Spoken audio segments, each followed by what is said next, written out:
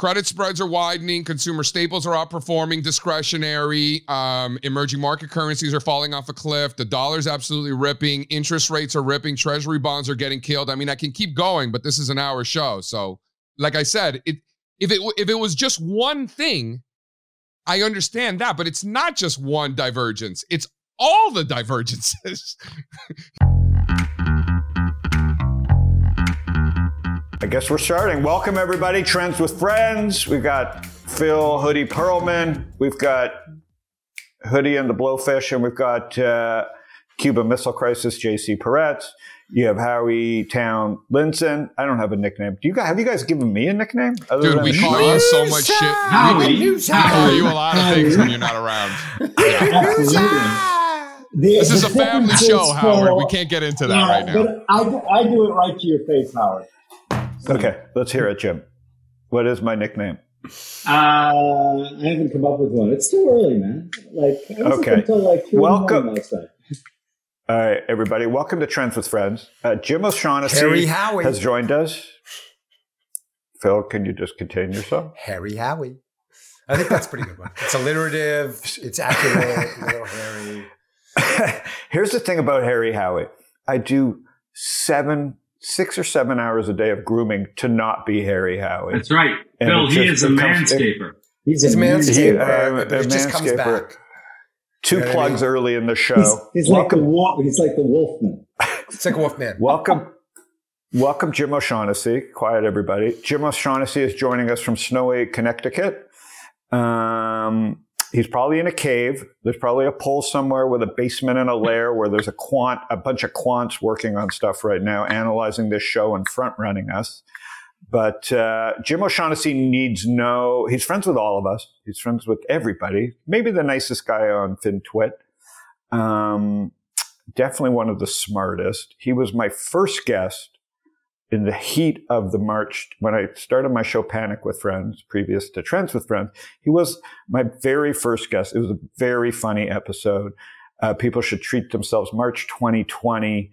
We went on a 3-year run after that. Jim was probably one of my most beloved guests, calm in a sea of VIX 90. If you go back and listen to that show, it was a great episode to just listen to Jim and I and get long. So we're really proud of that show. Jim, this is Trends with Friends. I don't know how much we told you about it.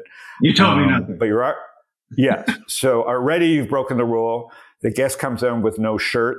Usually, we'll give you a couple minutes to do that. And we like to have half the audience. We like to take our couple thousand users and cut them in half. So Jim is joining us from home. He is a data geek, a quant guy, an author, great dad, mentor, and you boys know him. He's also the father of Patrick O'Shaughnessy, who has a great podcast, a businessman. We invest together. So welcome, Jim. Wow. I got to use the Mark Twain line, the guy who went on and on about what a great guy Twain was. First thing he said when he got up was, the way he went on about me, I could hardly wait to get up and hear myself talk. Now I'm going to disappoint everybody who's listening. So you screwed me, Howard, as is per usual. So welcome. Trends for Friends is generally, we like to get right to it with our guest, and then JC steps in and talks about the markets, and then we can talk about some trends that you see within the stuff JC talks about, and we talk a little bit about lifestyle with Phil, guy stuff. And but generally, this is just about trends. You have been immersed from a very young age in the markets and on the quant side of the market. And in what I would say not a pivot, but just an extension of life, you went down the AI rabbit hole. And so I generally ask guests, if there was just one trend they're all in on, what is that and how to articulate that? So can you take a shot at that for us, what Jim is working on and what you are most excited about? Sure. I don't know that I'm all in on AI. We have other investments as well. We've shifted our focus to seed stage and early stage venture investing. We've been doing that since 2006, so it's nothing new for us. But if you're asking, what is the biggest trend, I would definitely say AI. AI is an omnidirectional technology that will affect every aspect of business, every aspect of life. And a lot of people, to my amazement, have yet to kind of embrace it. The number of people that I've spoken to are really switched on people, for example, and yet they haven't even played with OpenAI's ChatGPT, which kind of shocks me. It's pretty amazing what it can do right now, and I think we're just in the early innings. So that would be the one that I would say you want to pay attention to. And as it applies to markets, how are you thinking about it? So I became interested when they still called it machine learning in AI because I kind of felt that we quants had reached the top of the mountain, so to speak. All of our data sets are very, very similar. The dirty little secret among quants is that if you really strip back all of the bells and whistles, our models look very, very similar. And they look very, very similar because we're all basically using the same data set, which is the CompuStat and the CRISP data from the University of Chicago. And so I thought, wow, I think that maybe machine learning might be the next hill to climb in quantitative analysis. So I expect that we'll see a lot of new players, as it were, coming into the market and bursting onto the scene. And my guess is that they will be AI driven models. It's a brand new, and it's a blue sky right now. The research is being done, of course, but haven't yet seen anyone pop their head up with incredible results. I have looked at several long short funds that are AI driven. They have really great track records, but they're short. So we got to wait to see, extreme situations, how they do in those types of environments. But that's. I think we're going to see a lot of changes in market behavior, investment theses, et cetera, driven by AI. Well, that's what we've been talking about endlessly here on Trends with Friends. It shows up in the bull market, which JC, we're going to take it to you in a minute. I think we have the charts queued up, Jordan and team. So JC, that brings it to you. Last week you were short balls deep, I believe, is the proper I was nomenclature. watching Curb Your Enthusiasm, and JB Smooth said Larry had long balls. I like you, have short balls. I sometimes have to just check if they're still there when I go to the bathroom. So short balls last week. Were you nerd? Like what? So today we're down. First, it's Tuesday. Today we're finally, getting a down day. Catch us up on what you're seeing in the markets, top down, and then Jim and Phil and I will chime in. Well, as we're recording this, I think today's Tuesday, 11 o'clock in the morning, so markets are down at the index level, right? But markets have been down all year at the stock level, right? 60% of stocks in the New York Stock Exchange are down this year. So not like, oh, there's little crappy stocks in the New York, so don't pay attention to them. No. These are anything above 300 million on the New York Stock Exchange. 60% of them are down. Half the S&P 500 is down for the year. When you look at there you go. So when you look at the percentage of stocks above their 50-day moving average, it's making 3-month lows today. Percentage of stocks above their 200-day moving average, it's making new multi-month lows, today, last week, right? And there's nothing fancy about 50 or 200-day. Jim can probably attest to this. Change it to the 40-day or the 64-day or the, 207-day. It doesn't matter. It's going to give you the same information, which is that fewer and fewer stocks have been going up over the last, 7-8 weeks or so. The market peaked in December, and it's just been deterioration underneath the surface all along. Stocks and bonds have been trading together for the last couple of years. It no longer has that inverse correlation that a lot of us grew accustomed to over the last couple of decades, right? We're back in that inflationary sort of environment where stocks and bonds move together. Bonds have been getting slammed, like crushed. So with the actual stocks themselves. So to me, the reason we were shorting the indexes is because it was inevitable for the indexes to ultimately catch down to what the stocks were already doing, what the bond market's been telling you, because the bond market is not a safe haven like it once was.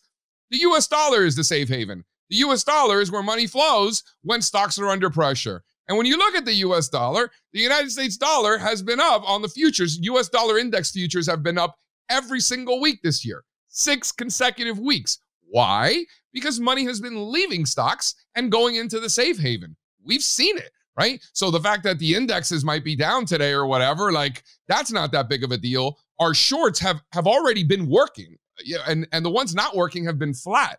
So you could see that at the individual stock level. Stocks stopped going up. The indexes might have, but most people don't take the time to actually count. So while the pretty lady on the TV was telling you that the stock market's making new all-time highs, and then the guy that puts on a tie to read Twitter to your parents is telling you that the stock market's making new all-time highs, none of those people bothered to actually count. I find counting to be incredibly advantageous. And that's what we did. So that's why we were short. Okay. And still short, So, obviously. Jim used to be that guy wearing a tie, reading tweets on Twitter to the old, what's his name? Who passed away? What was his name? Haynes. Jim? Oh, Mark Haynes. Mark was a very classy guy. I loved Mark. Yeah, you were doing that a long time ago. So, Jim, as a geek, a data geek, is what JC says makes sense from a math. Well, sense? sure. It depends on What frame you look at the market through, Yes. of course. And I'm not smart enough to be a trader, so it's a lot easier for me. Most of our both public market and private market is like long-term stuff. But yeah, I mean, we played around forever and ever trying to find a great market timing model. And, we failed. Maybe, again, we're just stupid.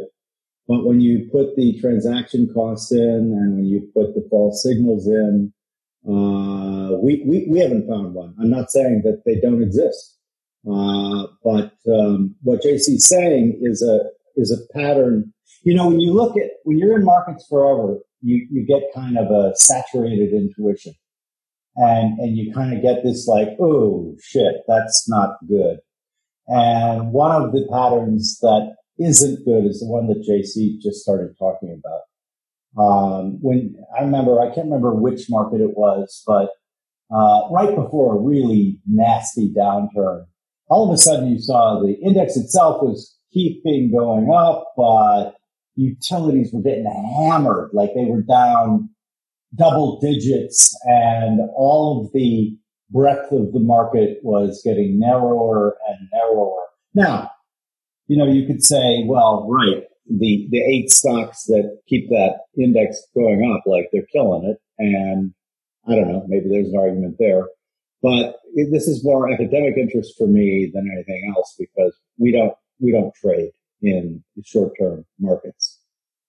Hey, so I have a question for you, Jim, about that. Just a quick question. So you use this term saturated intuition, which I love. It's like experience. You've seen something over and over again, even if it's at an implicit level, like 1,000 times, and somewhere inside you, it's just been wired. The connections are there so that you're getting it and understanding it. And you're talking about it in terms of market signals, public markets. But earlier in our conversation, you were talking about sort of this, AI or machine learning and the omnidirectional implications of it, which I love that term too, dropping these great terms. I'm wondering if you're also getting sort of this implicit, intuitive feelings about where AI is going, any patterns that you're seeing there that you're recognizing, and sort of the scale of, the scale implications of it?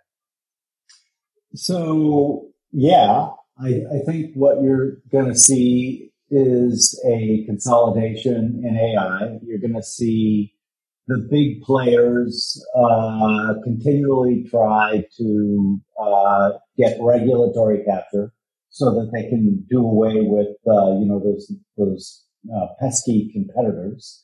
I don't think that it's actually going to work, and I think what you'll see is there will be emerging several commercially really, really great AI systems, and then you will see OpenAI dominate that. Probably he's trying to raise $7 trillion, which I kind of find funny. But open source AI, kind of like the internet. Right? You guys remember when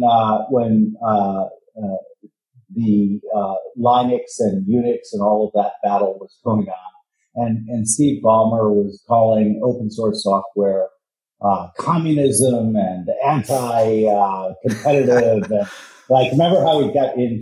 I loved him because he was always all in, man. It was like sweating and it's communism, it's awful. And, open source software drives the internet. And I suspect that we will see similar things happening with AI.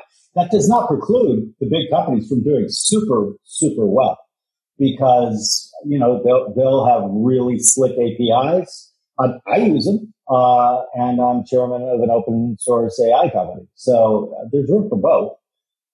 And I also think that I'm bearish on all of the calls of, we're going to achieve AGI, which is sentient intelligence, digital intelligence, like next year. I don't think that's right. I think pay attention to what really super smart guys like David Deutsch and others say. One of the better examples was given to me by Rupert Sheldrake, who's a controversial and yet really interesting scientist. And he's like, listen, the machines that we're programming right now are deterministically programmed. He goes, would you like to use a word processor where every ninth time or randomly, every time you hit an A, you got an R? He goes, that wouldn't work so well. He thinks that the shot at AGI, which is sentient AI, isn't really possible until we get to quantum computers, which are based on probabilities rather than a deterministic mindset. But that will not stop the scaling of just the good old-fashioned intelligence amplification system that AI really is. You're going to see AI agents everywhere, and they're going to get smarter and smarter. And I think that for the most part, they're going to be amazingly helpful tools. Yeah, I was, as being back in charge of Stocktwits and having JC and Phil chat with me about it, and Matt from World Quant and Third Point as my partner is talking about our message box. The same thing with any message box, right? That is a prompt space. And again, I'm not a tech person. I know JC hates when I say that. I am just a user of these fun things. They're toys, right? I'm more on the Chris Dixon thing without the Chris Dixon brain, which is like, I'll strap on those glasses if Jim O'Shaughnessy and Mike Parekh and Om Malik say it's worth it, because they literally understand what's going on behind the scenes, right? I have a leap, that filter, no such thing as information, only filter failure. My filter is those three gentlemen, you, Fred, I wrote about this, Michael Parekh, Andy Kessler, and Mike, Malik. You guys have seen cycles. You've dabbled. You've tried things. You recognize things that are great. You'd have to be a blind person, and JC will pull this up. Like if you look at NVIDIA, but it passed what the market cap of China. Okay. The cynic in me says, yeah, that could be the next Cisco. I don't think their customers are as bankrupt as the startups that were throwing money at Cisco. So there's a little bit different. History rhymes, but it won't repeat. NVIDIA is not Cisco. We don't know what it is yet, But the world's attention is on two things. The $7 trillion that Sam Altman is floating around. Why not? Pick a big number. I mean, who knows what he believes? And, you know, he's got more attention than Elon Musk. It must be driving Elon Musk nuts. And NVIDIA, right? And then it's showing up, JC, if we could pull up a chart after, of IBM.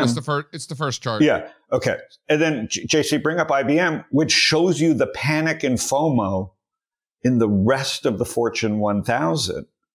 Meaning, throw money at AI, which means hire IBM and Accenture. IBM's at all-time highs. This stuff is bizarre. The markets have a way of showing you this. So, JC, take it away, and then we'll get Phil and Jim to chime in. Yeah, here's that IBM chart. If you guys just want to take a look at it, just to put things in perspective, this goes back to the 80s.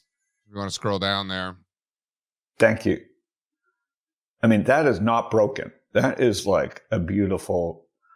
I mean, it may not have been the best stock to own the last 20 years, but there's something going on, and it involves IBM. And part of it may just be, you know, a fake out, meaning IBM may disappear as AI agents take over and everybody does it themselves. But your Fortune 1000 company is kind of like, hey, they're still using Microsoft Office.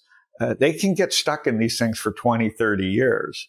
And it's, you know, it's a question of what IBM does with their stock and this opportunity. But NVIDIA is the poster child for this.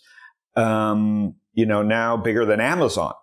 Okay. You remember how many years we talked about Amazon and Jeff Bezos? Well, goodbye. Now it's Jensen in his leather jacket going around the world talking to Satya, right? Talking to at Dubai Global Leader Summit. It's all over Twitter, wearing his leather jacket and cool shoes. But as the founder, in a really interesting chat, and I believe him, he's saying data is the new gold.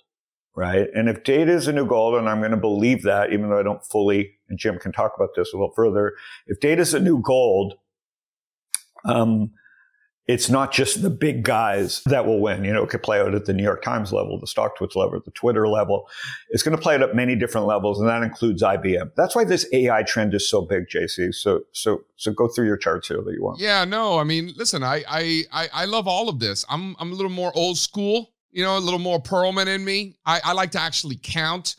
Like, I don't need to build some fancy algorithm to count for me. Like, I went to second grade. I can count myself. Like, it's fine. You know, there's only 30 stocks in the Dow. Like, it doesn't take you very long. I'm a little OCD, so I do the 500 and beyond, right? But I do this for a living. Like, even if you don't do it for a living, you could just count 30 stocks. Are more of them going up? Are more of them going down? Or are more of them going sideways? That's going to give you a pretty good idea of the direction of the overall market. You know, some people are like, well, the Dow, you know, the S&P is the real market. Well, maybe, but if you overlay the Dow and the S&P and go back 75 years, they look exactly the same. So, you know, you can count 500 and build all these fancy algorithms if you like. And that's great. And we do that also, by the way. But I think counting just, you know, I think there's an advantage to that. And, you know, if it was just one divergence, then it's like, wow, this one random, you know, percentage of stocks above some random moving average it looks funny. Like, that would be one thing. But it's not that it's one divergence, it's that it's all of the divergences, right? So you could see treasury bonds and copper futures continuing to make new multi-month lows as you scroll down there. That was part of the reason for getting short. You know, stocks and bonds have been trading together. So who do you trust more, the bond market or the stock market? You know, the bond market's bigger, 3 times as big almost. So, you know, there's something to be said for that. So I trusted the bond market. So far that continues to be proven right. And if you scroll down, you can see the momentum divergences in the NASDAQ 100. This is supposed to be the leader, right? The tech and the AI and the whole thing and the Magnificent Seven and blah, blah, blah. Well, if these are your leaders, that's not so good. To me, the NASDAQ 100 and these big tech stocks and the Mag 7, to me, those are not the generals, right? And I know this might be, especially maybe some people out there might be a little more tech-oriented and American might disagree, but I like to remind everybody that we're not Americans. We are earthlings, right? There's a big difference between the two. In America, you've got a lot of technology, but in Europe, they don't have that, right? They got a ton of industrials. To me, the industrials are the generals. And if you want to do the quant work, and I'm sure Jim has, you could see that the sector that has the highest correlation with the S&P 500 over time of all the sectors is not technology. It's actually industrials. And when you look at Europe, you can scroll down, you can see Germany looks like it's about to fall off a cliff. Germany, industrials are the largest segment, right? In the German DAX, there's one tech stock, right? So when you see Germany barely hanging on to those new highs and now falling off a cliff today, European financials were already rolling over. Momentum in the DAX had already been rolling over. So if you're wondering, well, all right, JC, you think a rug pull's coming, blah, blah, blah, fine, I'm positioned accordingly, so I'm rooting for one, obviously. But what is going to confirm that this rug pull is here and going to get worse? I think it's U.S. industrials. If you lose the industrials, you're done.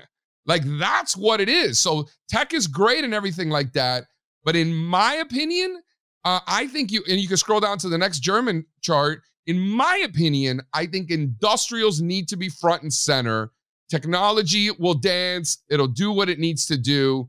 But to me, all eyes are there. And from a defensive standpoint, this is really it. You can scroll down. You can see the U.S. dollar index making new highs again. The dollar, this is the dollar index inverted. So as that black line goes down, that's the dollar going up. The dollar index is working on a 7th consecutive move higher for the week, right? Up all year, suggesting that you need to get out of stocks, not be buying stocks, and the rest of the stocks continue to trend lower, and you can keep going down. You'll see just a good example.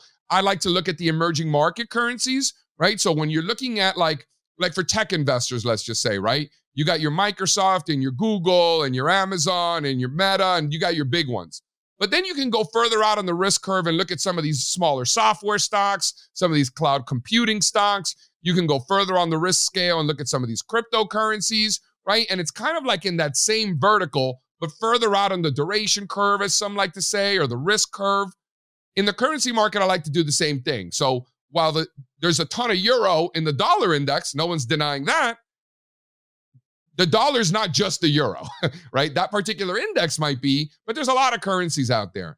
And with that same mindset of going out on the risk curve and the beta curve and the duration curve in tech, you could do the same thing in the currency markets. And I like looking at those EM currencies, Mexican peso, Brazilian real, and the Polish zloty. For people who have been following our work for a long time know that part of the reason why we were so bullish in October, buying that dip, buy in October and get yourself sober, as our friend Jeff Hirsch likes to say, one of the biggest reasons we were doing that is because the zloty was ripping, right? Other emerging markets too, emerging market Forex, but the zloty is just a great example, completing a nice little top. If the zloty is breaking down from this top, stocks ain't doing well.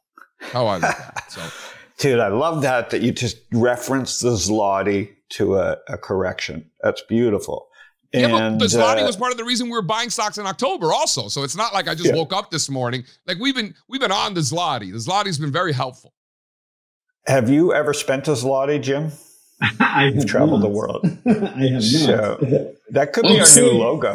I've saved all my zlotys, man. I've got hoarding zlotys. I'm hoarding zlotys. I'm sorry to hear that, Jim.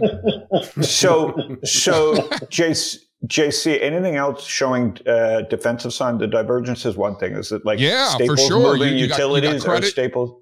Credit spreads are widening. Consumer staples are outperforming discretionary. Emerging market currencies are falling off a cliff. The dollar's absolutely ripping. Interest rates are ripping. Treasury bonds are getting killed. I mean, I can keep going, but this is an hour show. So, like I said, if it was just one thing, I understand that. But it's not just one divergence. It's all the divergences. Yeah. So Jim, you haven't been here for about a year and that we've been doing this show. We've been bullish, the three of us. We haven't had many guests, but we've just been, why are people so bearish? Now it seems like no one, I still think it's pretty bearish out there, but like it's just been a little too easy. So it's really good. Just for the last 2 weeks, Jim, JC's kind of been flashing some warnings. So within this mega trend that I think is tech, you have too much cash. You have, I guess a lot will depend on rates and war and other things in the government. The divergences are real. And like you said, the rush to some safety, is interesting. And by the way, the first quarter of election years tends to be a pretty shitty quarter. So yeah, we talked about that. If the market wasn't correcting this quarter, if the market wasn't correcting in February, that would actually be really unusual. Yeah. Let me switch topics for a minute to the degenerate economy. I think it is accelerating. Jim, one thing we talked about all the time, and I've been harping on, is this bifurcated degenerate and luxury economy where the middle is kind of just no one's listening. Even on Twitter you see it. It's like Alex Jones, it's far right and far left, and it's us people in the middle. It's up to us to go, what did I just hear that? Did I just hear that over there? Did I just hear? So the same thing's happening in social that's happened in the economy, right? The people in the middle are looking at themselves going, what the fuck just happened? Right? And in the economy, it's playing out in the form of LVMH and DraftKings, right? And LVMH, I hate it being the poster child because I don't shop that stuff. But it's a symbol for luxury. DraftKings has been for a year my poster child of the degenerate economy. And I don't know if we have some numbers, the amount of money spent at Super Bowl. I think there might be another slide here. But look at this. I don't know if it's now $25 billion company that just is spending. There was another tweet I had. Ben Hahn, who's a great thinker, talked about it in his non-subtle way. The silent transformation of capital markets and sports into a reference index for derivative bets is just incredible, and that's playing out with our kids. My kid, and it's going to play out with the Apple Vision Pro, where they can now sit and bet on 12 games at once. And with AI, Jim, I think you'll start seeing, hey, I want to make a 4-team parlay. You'll type in like 2 minutes before NFL starts, I'd like to make a 4-team parlay bet. And I've seen this with a couple of our companies.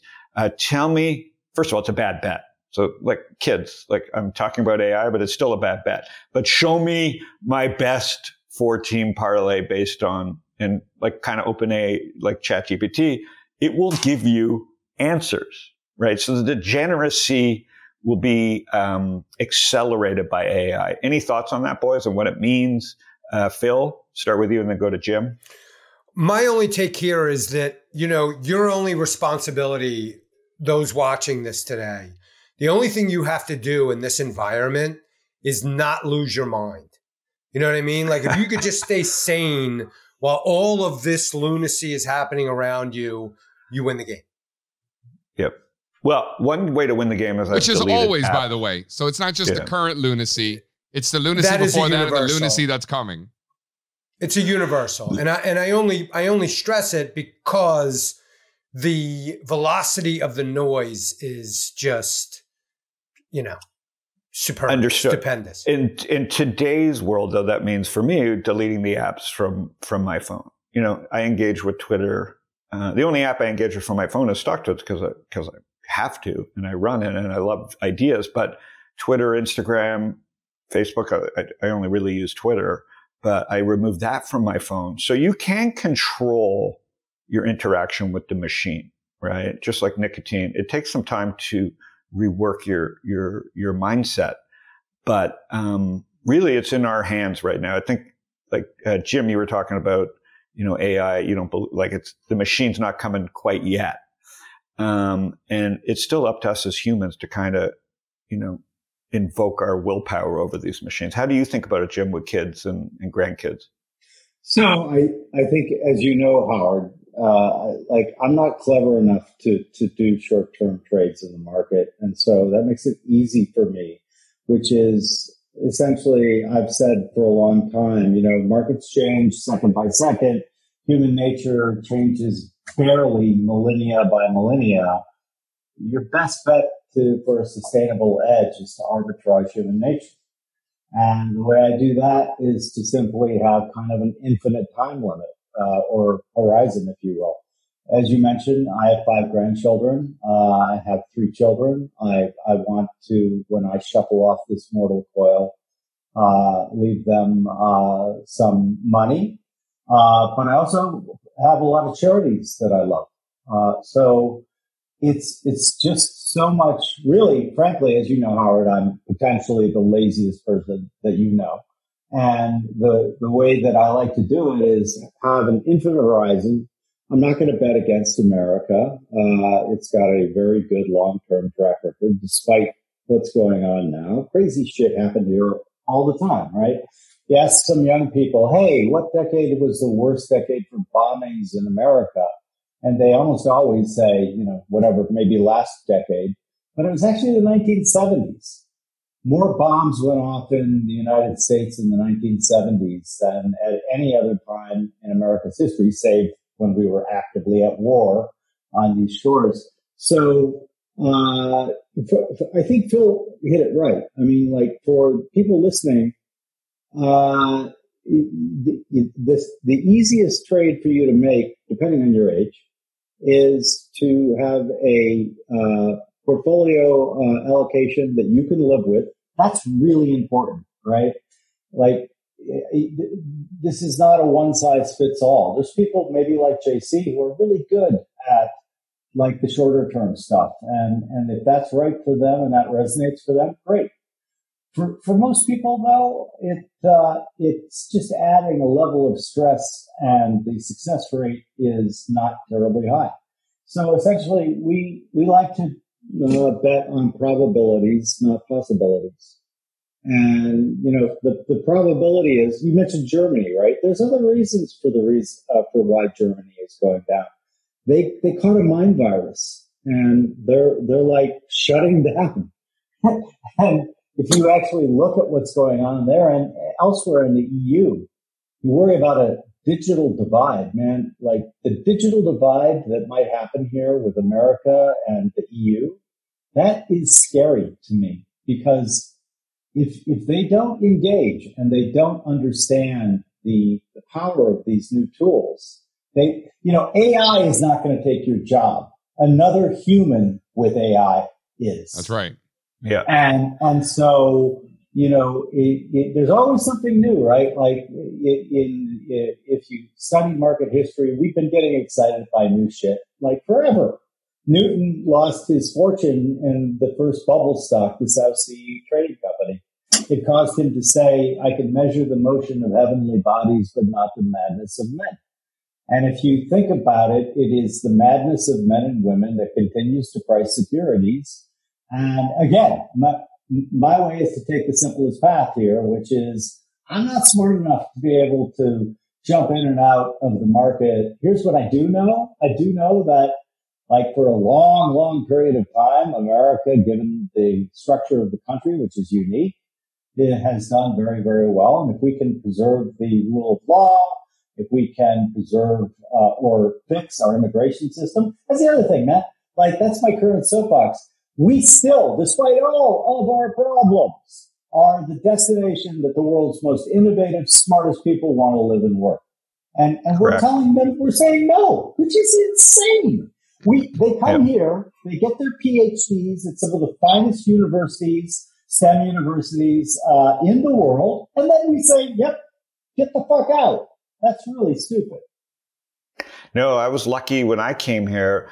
I mean, my core question is more around speculation as entertainment. That's a trend, much like AI, that is here to stay. That was my DraftKings. I keep reflecting on that. Not whether it's a short-term thing, whether this is just over, like Ben Hunt says, this is now ingrained. While we weren't looking, while we were arguing about kicking smart people out of the country who wanted to stay here, part of my thinking to ask you and Phil and JC was, but while that was happening, whether we like it or not, what was happening was the ingrainment of speculation as entertainment. And AI will run with that trend, meaning AI will give you what you want, meaning AI, because, you can't gamble until you're 21 in Vegas. So my son can run book, taking his friends' money who aren't 21 to the casino 100 yards to place their bet and get free bets. He's already figured that out, even though, he's not a rocket scientist.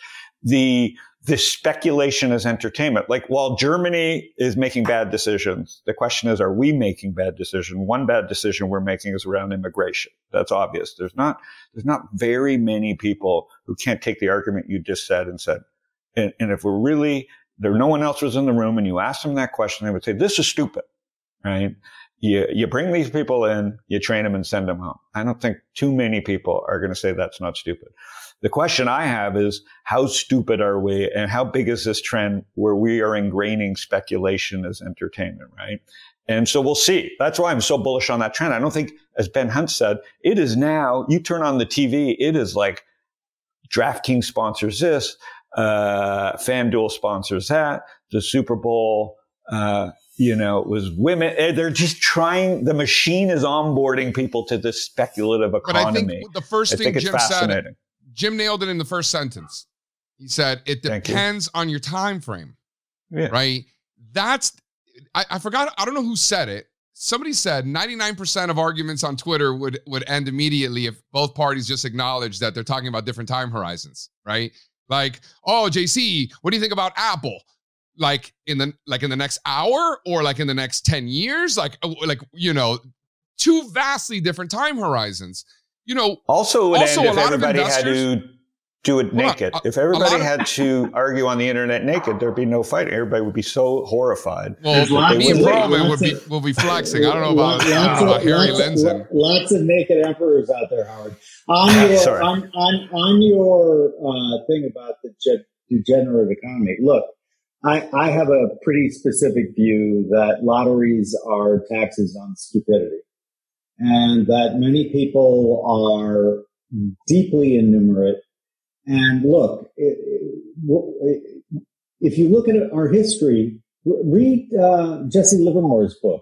They had bucket shops back then too. A bucket shop was where you weren't actually trading for real securities. You were trading, essentially derivatives, right? Yeah. And so our history of loving gambling is nothing new. I agree with you that, we're making it a lot easier. Because we've institutionalized it, what I'm saying, which makes it the truth. Put it right here, right? And so, my general advice on this is always, you know what? Have a small amount of money and knock yourself out. Have fun. But you said it, I think, the correct way. I know some people who have very, very specific algorithms for gambling, and they do very, very well. I mean, Ed Thorpe comes to mind, right? So I'm not saying that it is impossible. It is possible. However, it's not possible, certainly for me, and probably for the vast majority of the people who are listening to us today. So my advice is have a small sum of money and have fun and treat it as entertainment. Just like, okay, what would flying to Las Vegas and taking the Super Bowl in, what would that cost me? And if you don't do that and you want to really have a lot of fun, set aside that money, but realize you're going to spend it for the most part. And hopefully you can download the idea that that's an entertainment expense. That's not investing. Yeah, but that's the trend that I continue to harp on here is this speculation as entertainment. It's probably one of the, and then you add some free time, some people find it entertaining AI, and others don't, right? Well, I'm just saying it's I didn't such bet a on the big Super market. Bowl. A lot of people but you did. You didn't do a square? You didn't even do a square we did a square party? internally. I even did that. We did squares internally for the company that I own, and I didn't even participate. I just didn't have time. I have too many kids. Got it. I just didn't have time. Yeah. Like other things making oxtails to me was more entertaining, way more entertaining than losing money on how many touchdowns Kelsey's going to get or how many times they show Taylor Swift on the TV. Like I didn't have time to enter those positions. So here's a question I have for Jim related to this. Okay. So we're talking about these new applications, and some of them are sort of poisonous for a lot of people, maybe who don't have self-control. And the large companies are very adept at exploiting our, foibles and weaknesses and getting us to, misuse the applications. DraftKings, a perfect example. And so my question here becomes, and there's no committee. Right? There's no committee that says, hey, this new invention is okay, or it seems like there's no committee anymore, no rational committee. The government, certainly we can't count on them to be any kind of arbiter. And, there's no committee saying, hey, this application is great. Okay, you can proceed. This application is, so it's up to all of us, right? So Jim, Correct. my question to you is, what's the advice there, right? I mean, you're saying, fine, have fun with a little bit or this or that, but the new inventions are coming at us, right? I mean, the goggles, who's to say whether, if Steve Jobs were alive today, would he love them or would he be mortified, right? So, and we can't count on anybody for self-control. I mean, people are not going to have self-control out there. That's what the large companies are counting on. So beyond just go have fun, is there any more systemic advice that you have? Is there any, I'm not even sure it's a check and balance, but is there anything that we can do to be wiser about as a society, to be more wise about this pipe of new technology that's coming at us like crazy, that we have really no way of knowing whether it's going to be positive for mankind, negative for mankind, or neutral? So big question. I think that, on the committee idea, thank God there's no committee, because they fuck everything up. Yes, it would just be worse. Can you imagine a committee of bureaucrats designing the iPhone? No, we'd still be, on AT&T wire, the old timey type phones, because, they want to have I love the words that people assert for trying to gain control over other people. We're using an abundance of caution. We know this better than you know this. That's bullshit. Point. For the most part, like, people who seek power like that, they're not doing it for your good. They're doing it because they want power over you. And so literally, I believe that, like, systemic advice, like, if it seems too good to be true, guess what? That's a really good edge for you to apply to things. Another great edge is follow the money. Another one is, why am I reading this now? Right? And like, if you get in the habit of asking yourself those simple questions, you're going to be able to avoid 80+% of the nonsense, right? You're not going to be able to avoid it all, but that's it. I mean, we're all running human OS, and I'm a huge believer that everything that we're talking about right now, they're all complex adaptive systems. And complex adaptive systems, emergence comes from below, not from above. And so, again, you want to talk about trends, that's where you want to look. And so, yeah,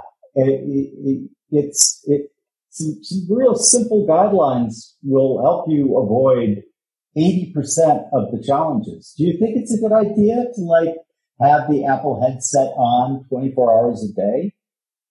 Probably not, right? And will some people do that? Of course.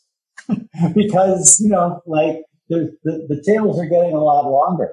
But I just think that if you look over time and over history, directionally, things are getting better and better and better, and everyone's miserable. And so, yeah, that's why we chose this name for the show, right? The best thing to do is ride trends with friends, and we, I think, JC, Phil, and I agree with our guest here, is that directionally scary, but things are good. I mean, it's hard because I'm in a different percent, I guess, of most people, but I feel directionally things are very good. I'm not with you on Europe. I hope you're wrong, but you're probably right on Europe. I feel like they're so stumbling and bumbling about not letting Google and Facebook exist again outside their country.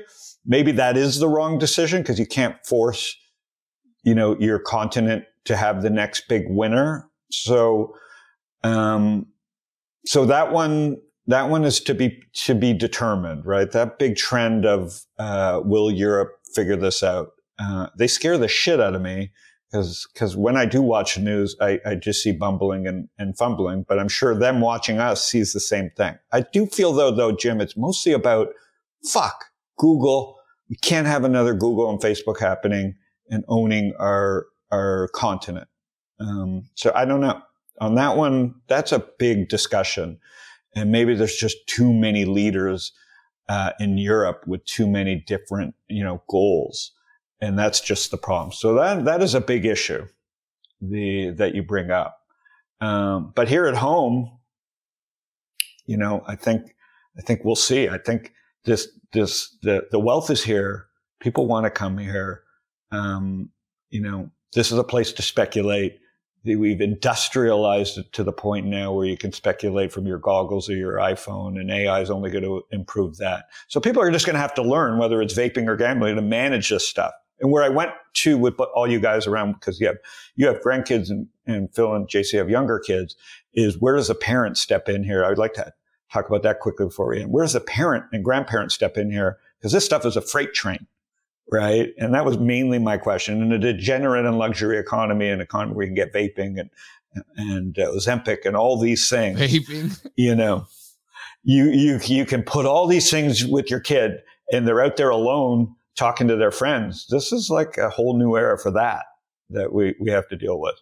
So, Phil, do you want to go on that, Jim? Go ahead, Jim. Go ahead. I would just say it's really not, though, Howard. If you look back at all the generations, right? Look at the 1920s, 100 years ago.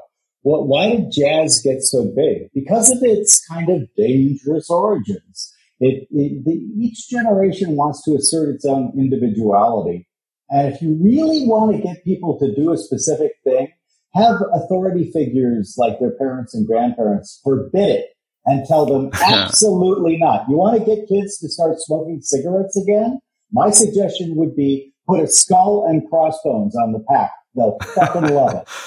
Because they don't want to listen to old man Jim or old man Howie. They want to listen to what's going on with their peers. So benign neglect on a lot of this stuff, I think, is one way to just let them experiment a little. But man, trying to tightly control any generation, and I did this for all generations going backwards in time.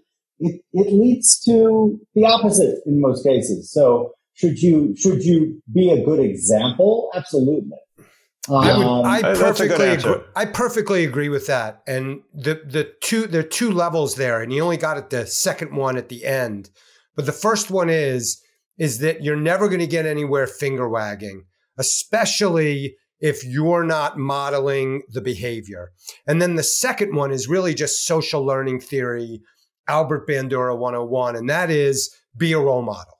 Like live your life first, how you would love to see your kids live their lives. And then what they're going to do is they're going to discard anything that you tell them to do, and they're going to internalize the things that you actually do over a long period of time. 30 years from now, inside them, there will be that part of them will be, hey, my dad did this over and over again. He ate healthy foods. He went out and went for a jog and he exercised himself. And those are the things they're just going to see. It's a template. It's an internalized template. I love it. JC, anything to add before we hop? Counting is underrated. Counting is definitely small underrated. Data, right? Underrated. Count. Jim's really good at building fancy algorithms and hiring people to build even smarter algorithms, probably. I don't even know. Counting, man. Old school, just go 1, 2, and then after that comes 3, and then 4, and then it just goes on and on and on. It's wild. One thing I would like to point out from a sentiment perspective, 2 things. All of us, of the 4 of us, I would argue, are keen observers of markets and animal spirits and human emotions and whatnot. I just want to talk about the Biden quick over the weekend, tweeting out, and I quote, "Good news for folks as we start the weekend. The stock market going strong is a sign of confidence in America's economy." So this particular gentleman is telling you that the stock market is strong. I don't think this gentleman actually counted. Getting back to my earlier point of counting. What? He's channeling Trump, said the same thing. Whether he is or whether he isn't, if the Trump was tweeting this, then it wouldn't matter that much because he used to tweet about the stock market all the time, right? So it's like the boy who cried wolf. But the Biden, on the other hand, or in this case, Biden's intern, rarely, if ever, tweets about the stock market. And then to make matters, I don't want to say worse, to make matters more extreme, go to the next one. Didn't have this one on my bingo card. I don't know about That's the rest real? of you, but a laser-eyed Biden the night of the Super Bowl, didn't see that one coming. Didn't see that one coming. Not a reason to get long in my experience there. So just wanted to, this is nothing to do with political, because again, if this was the Trump, it wouldn't matter because he would tweet stuff like this all the time, so it didn't matter. But this guy, much different ball game. So just wanted to throw out, any thoughts on that, Pearl Dog? He's tempting fate. This is insanity. He's tempting fate. I don't even know what to make. Like, listen, here's the thing. Pay no attention to this because this is lunacy. This is pure lunacy. So do you think we need to ignore this? Yeah, I would say, I mean, no, you don't ignore it because there's value to you. But like what Jim was saying before, do I need to be looking at this? Because this is just lunacy. I would rather go take a walk or take a jog or, go have a lacrosse catch with my kids than didn't see it coming. Yeah, that's Jim, crazy. I do want to flesh this out a touch. Jim, give me what you think when you see this. It's non-political.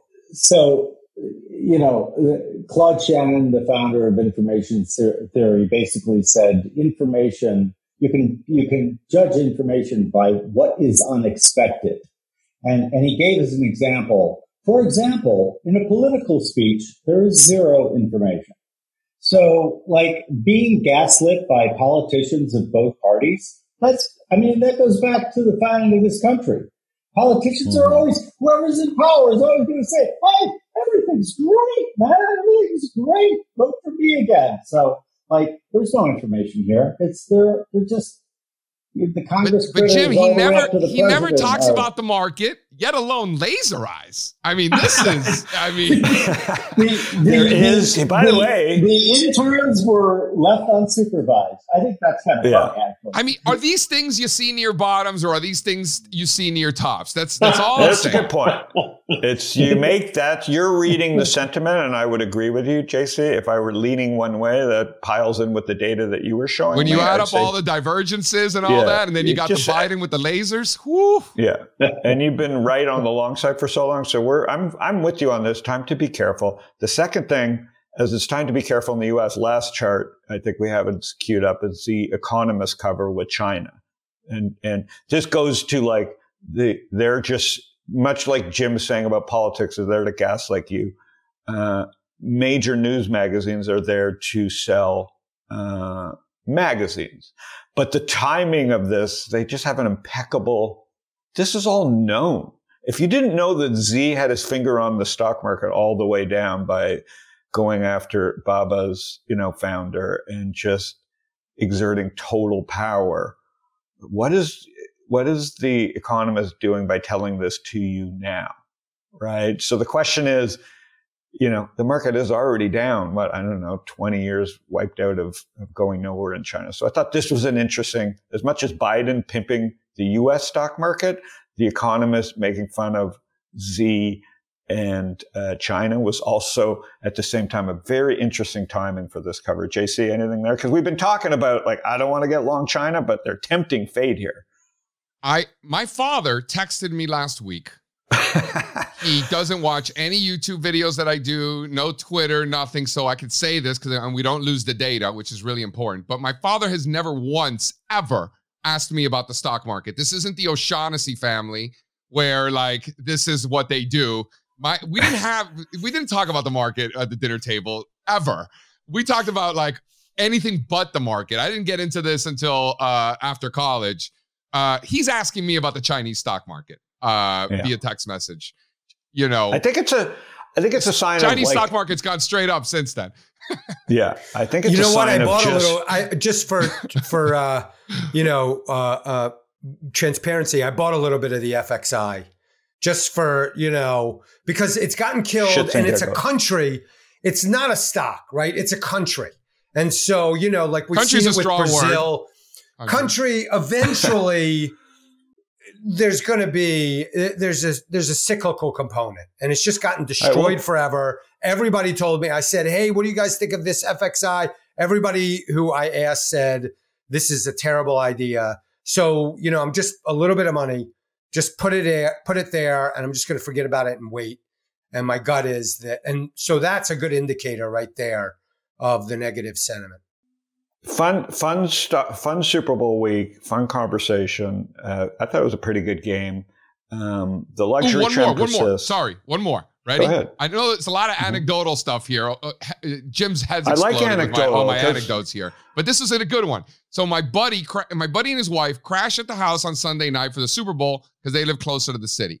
So Monday morning, I'm doing my normal, my work, looking at my charts and everything, and she trades a little bit. So she's like, JC, what do you think about the market here? What do you do? I'm like, oh, we're shorting stocks, very aggressively, blah, blah, blah. She turns to me, she goes, oh, wow. I thought people stopped doing that. Interesting. Another anecdote. This is yesterday. Listen, like we said, no such thing as information overload, only filter failure. Appreciate Jim, you swinging by from Connecticut. Hopefully the snowstorm spares you. It's lovely. It's actually quite beautiful. It really is nice to get those seasons. You know what is really good about the season? Seeing them from San Diego on Zoom. And one here, Howard, that's for sure. Yeah. From Harry Howie, from the Cuban Missile Crisis to, what do you call him? Hootie and the Blowfish, Perlman. Sexy Phil. And the calm, soothing voice of Jim O'Shaughnessy. You are listening to Trends with Friends. Jim, where do we find you? You have a podcast that's fantastic. Thank you. Where do we quickly find you? Easiest place to find me is on Twitter at JP O'Shaughnessy, or if you want to see what our company is doing, that would be OSV Oscar Sam Victor LLC Larry Charlie. All right. Next time we're going to talk about the media trend. I have my first snug room. The snug room is the mini movie room. Now you can make a snug room for $2,000. Now for $3,000, you can have a snug movie face. You can strap an AMC movie to your face. So the media trend we didn't get into today, but I know you love movies and I love movies and you're funding stuff and executive producer and I'm doing that. So that's our next conversation when you have you back second time around. All right, everybody. Phil, have a great week. JC, have a great week. Adios, guys. Jimbo, thanks for joining us. Perlman, when they start calling me a perma bear, that's when we'll be covering, all right? Perfect.